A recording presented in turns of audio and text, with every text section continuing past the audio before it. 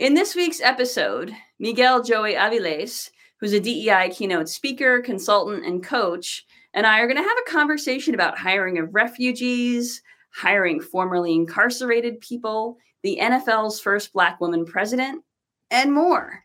We also have an exciting announcement regarding our new digital assessment, the Inclusive 360 assessment tool. Hey there, my name is Bernadette Smith. Welcome to 5 Things in 15 Minutes, my weekly show where I bring good vibes to DEI. That is good vibes to diversity, equity, and inclusion with a little dash of corporate social responsibility. What I've found is that there are lots of news stories about what's going wrong in the world and lots of negative data. But there are also a lot of things going right. That's what I like to focus on. I search for DEI stories that we can be inspired by and learn from. My hope is to inspire you to experiment with some of these inclusive actions and policies within your own organization to help you build a more inclusive world.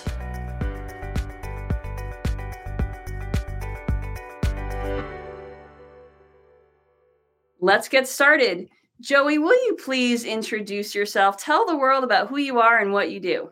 Hello, Bernadette, and hello, everybody across the world. It is a pleasure to be with you on a Monday, and there is nothing like starting a Monday with good vibes.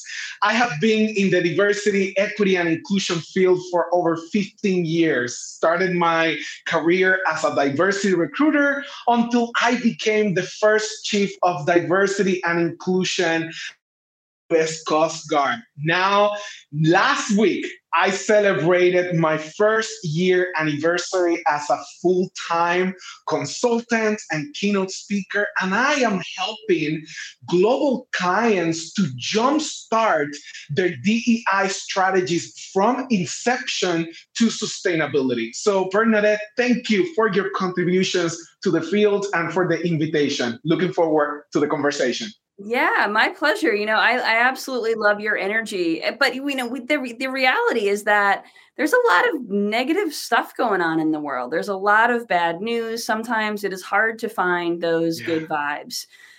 I wrote in the newsletter how I was in Yosemite camping with a friend, and we were out in California in nature when the shooting in Illinois happened, about 30 miles from my house at the parade on the 4th of July. And but going camping and being in the outdoors is one way that I keep the course, how I re-energize myself and recharge myself. Because the stories they just seem like it can be hard. Let me just put it that way, Joey. It can be hard. Can you tell us how you take care of yourself when DEI work can be tough? Bernadette, in 2020, 2021, I was a chief of diversity and inclusion. So just imagine the level of pressure when we started experiencing the reckoning that we have been going through for the last 3 years. I had to institute a practice that changed my life and my business. I didn't create this, but someone did, and it's called the Miracle Good Morning, or the Good Morning Miracle. And it's this belief that every day you start with a set of practices that take care of you. So I start by going to CrossFit at 5:30 in the morning. I have an amazing community here in Puerto Rico, by the way, where I'm joining you all. And then reading, praying, meditating, talking with my partner, and just having that experience early in the morning that charges your soul. Because, Bernadette, this kind of work actually demands us to be in the best shape possible. And I'm not talking about physical shape necessarily, but the shape of your spirit, of how you show up, and the energy that you bring to the table. If we operate depleted, how can we truly create cultures of inclusion and belonging where people are happy to work and serve and create a better world? I totally agree. And I do about 4 of the 6 steps of the miracle morning every day myself. Yeah, I did all 6 when I was finishing my last book. you have to, But right? it's a great process. It really is. So you folks should definitely check out the Miracle Yeah. Morning. Is a great way to start your day. Yeah, I mean Mhm. that's a great tip, Joey. Thank you for sharing. Absolutely. Before we get into the 5 things, the good vibes today, I just wanted to let you all know in the world that, I wrote this book last year, Inclusive 360, but now my team and I built an app that goes along with the book. It's a web app. It's called the Inclusive 360 Assessment and Roadmap. It is very, very cool because not only does it tell your organization what your current state is, but it also gives you very specific action items so you can move forward as a whole organization, department by department, towards greater equity and inclusion.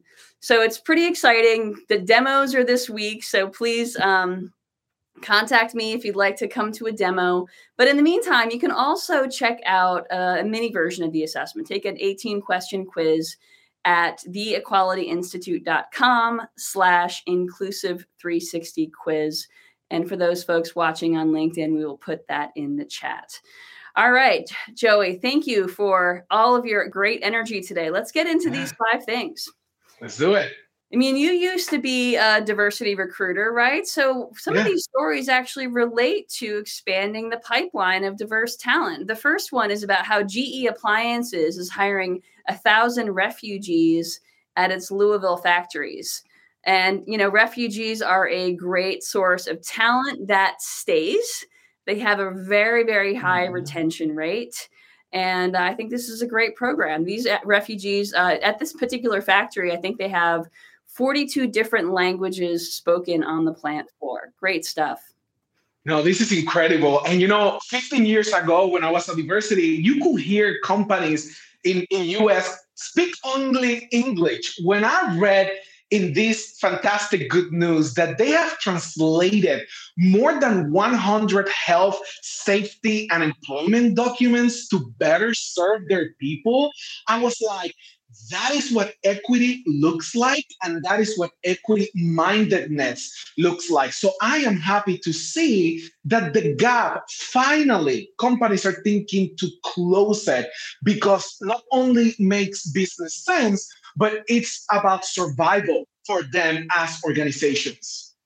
You're exactly right. You're exactly right because it could be easy to say, yeah, we recruit refugees.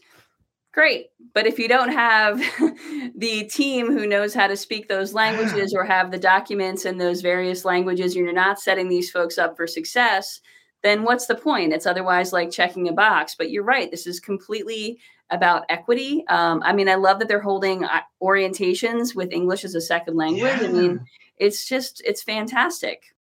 It is. And I always say this, Bernadette, because Spanish is my first language. And doesn't matter how much I practice, how much I try to pronunciate words, okay, Spanish will always be the language of the heart. So us as companies, when we connect with the language of the heart, I strongly believe that engagement and performance can actually go up. Completely agree. Completely agree. All right. Well, the next story is kind of similar. So Slack, which is now owned by Salesforce, has a very successful program for hiring formerly incarcerated people. So this internal nonprofit called Next Chapter has already provided 30 apprenticeships for formerly incarcerated people, and all of those folks then received full-time job offers. So that's pretty cool. But what they're doing is now taking the next step and training a bunch of other companies to do the same thing. Also, equity in action, right? It is. And I am fascinated to see this because we are experiencing the great resignation and the great reshift. So we have been talking about this for decades for these programs. Now, because companies are going through this desperate time, they're finally embracing this equity mindedness approach to business. And what truly captivated me on this particular news was when they said it's about seeing the potential in every human. To me, those words are so powerful because I believe everyone in our community deserves a chance. So I'm happy to see corporate America leading the way. Exactly. And I think that there's still obviously a lot of stigma around folks who are formerly incarcerated. And these are folks who have a really high unemployment rate. Yet, people make mistakes. And of course, not to mention the war on drugs, which incarcerated folks who didn't really deserve it. There's just a lot of reasons people are underemployed. And this program is just giving people a shot. It's giving them a shot, and it's not easy. So many of these issues are systemic, are historical, and breaking those barriers take time. But when I love this quote from the CEO when he said, you should make sure to never lose sight of what it's like to be on the bottom. When he gave the Just Mercy book to everybody in the organization. And that's the type of change that we want to drive in our communities. Exactly. So for those of you watching or listening who are looking to increase diversity, you've already had a couple of great ideas in today's stories. Okay, the next story is from PayPal, who really invested heavily in their call center employees. They realized that their 10,000 call center employees were largely living paycheck to paycheck. So what PayPal did was they increased pay, obviously. They increased health insurance contributions. They offered stock options and provided a financial literacy program. And the results have been great. Yeah, and they rewrote the social contract with their lowest paid employees. And I believe, Bernadette, that when as HR leaders, as DEI leaders, when we create policies and practices that benefit those from marginalized and historically excluded groups, at the end of the day, everyone benefits. So when we focus in that particular segment, we will change their lives, we'll make their lives better, but also the greater community and the organization at large as well. Absolutely. I think you're right. I think that the lowest level of employees, in this case, call center and a lot of other frontline employees, they're undervalued, they're underappreciated, and they don't get great feed. They don't have great experiences at work. But when these folks were invested in, customer satisfaction went up and employee retention went up. I mean, this is not rocket science, right? No, and it requires intention because the CEO partner with other nonprofit organizations to create a unique measure. Measuring is so key on this. So this particular CEO, he saw a problem, but then he decided to dig deeper and connect it to the numbers so they could measure progress. And that's what they did. Exactly. All right. So the fourth story is from Hootsuite, which recently redesigned its Vancouver offices to be much more inclusive and accessible. So there's everything from considerations from people with invisible and visible disabilities, people on the autism spectrum, introverts and extroverts. So some of the things they've done include braille signage on all rooms, dimmable lighting in rooms for those with light sensitivity, gender inclusive restrooms, a whole lot more. I mean, it's really kind of a nice model that organizations can follow about how to update their facilities, especially in the return to office, to make them more inclusive for everyone, because that's what the Hootsuite seized on an opportunity. What I loved about this news is that they utilize inclusion from the beginning. And when we embed inclusion and diversity from the design stages, that's what I'm talking about. That's where you can drive change that makes sense. And also, they included their employees. They ask us, tell us what you need. And to me, those are the magic words, Bernadette. Tell us what you need. Let your people talk and give you answers, and then listen. Great advice. Hope everyone is paying attention. Tell us what you need. Just ask. All right. Last story for today, Joey, is from Sandra Douglas Morgan, who became the first Black woman to be named an NFL team president. She's now the president of the Las Vegas Raiders. And, I don't like to include firsts in 5 things because it's about time, right? But, this is a really big deal. It is. And I was watching an interview and I love her quote when she said, I want to get to a point, obviously, where there are no more firsts. And she honored her first, but she's like, I'm ready for this season to be done because we need many other Black women, many other underrepresented people to get to these stages to lead the change. And frankly, Bernadette, I'm ready to.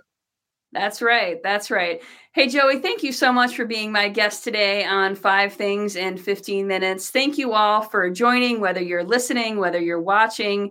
We appreciate you being here today. If you don't already get the 5 Things newsletter, you can subscribe at 5thingsdei.com. Have a great week. Thank you so much. Thank you for listening to 5 Things in 15 Minutes. I hope you found yourself inspired by at least one of this week's stories. If you did, would you mind sharing it with a colleague and leaving us a review on your favorite podcasting platform? And if you don't already get my 5 Things newsletter, join at 5thingsdei.com. I'm Bernadette Smith, and I'll see you next week right here for 5 Things in 15 Minutes, bringing good vibes to DEI.